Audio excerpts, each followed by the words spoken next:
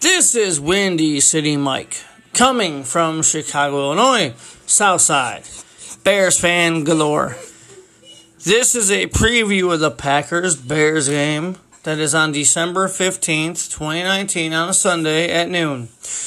With what I witnessed with the Thursday night game with the Bears, against the Cowboys, if the Bears can do the same strategy with running bootlegs and having the line space out with passing lanes and Trubisky being able to run the ball when he wants to, when he needs to, I see a tight victory for the Bears in this game. Packers are not going to be so sincere about winning because they're in the lead of the conference, not just the division. They are actually the conference leaders this time, and they are a little banged up. I think that we will give up yardage in the running game, even if Akeem Hicks does come back healthy. He's a little rusty, so you can't expect much. We'll give up 100 yards rushing, but with Prince out, Tolliver, number 22, showed that he can do his job in the defense if given the right opportunities with help on the safety position. Let that be said. The defense from the Packers did not do anything to Trubisky in the first game of the season until late in the game. Safety Adrian Amos said, "Oh, I seen that look. I copied it and I intercepted the ball." Well, guess what, dude? That was in the fourth quarter, in the end of the game. You didn't do anything until then. So, Adrian Amos, you got your paycheck from the Packers. But you really didn't read the offense until the last play of the game. So, Clinton Dix still makes you look bad, dude.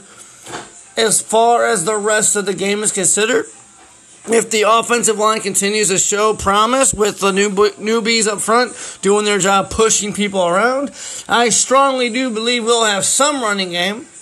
Enough of an offensive strategy to where Trubisky can run. Robinson will make those DBs work. Gabriel's out, concussion. Miller is emerging, and I would really like to see the X Factor Ridley do some work.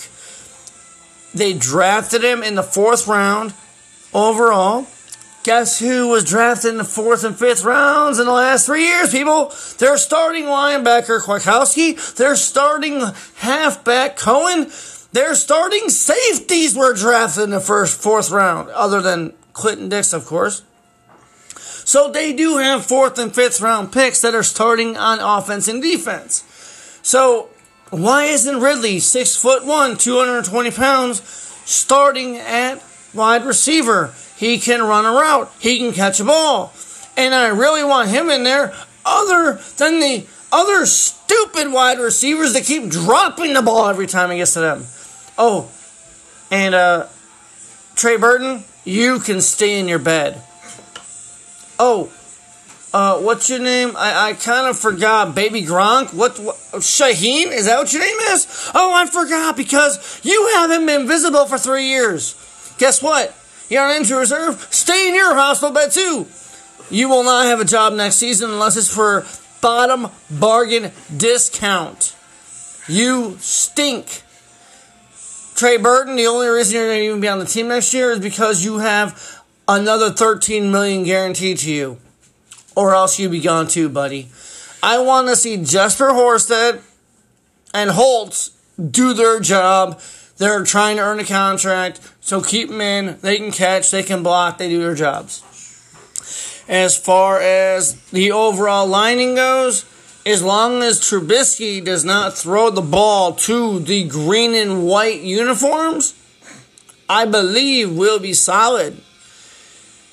Montgomery does slip some tackles here and there, and please, Matt Nagy, if you are still calling plays, I do not want to see Tariq Cohen ever run that ball between the guards. The motto is between tackles. No. You've been running that 5'6" little shrimp between 350-pound men that want to kill him. That's kind of stupid, dude. So let's keep from that, and we might actually win. Tariq Cohen is not a 40-pound halfback. He's a 160-pound gadget boy. You don't put him up the middle. You throw him on screens. You throw him into the mix. Outside runs, outside screens, in the slot during big pass plays. That's what he's meant to do. So please, if you're going to put anyone in the back of that line to go up the middle, please let it be Montgomery or Ryan Nall, the guys that can actually take the punishment and give some at the same time.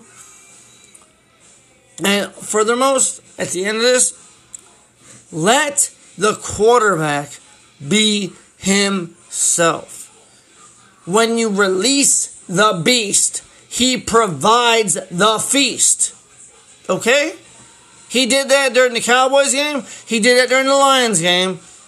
He did that during the Redskins game. Let him do his job, and he will provide statistics and results. That's all I gotta say about that. So this is Windy City Mike signing off. I take the Bears winning close. It's going to be in the 20s. I'd say 24-21. And that's about it. Have a good night, people. Good night.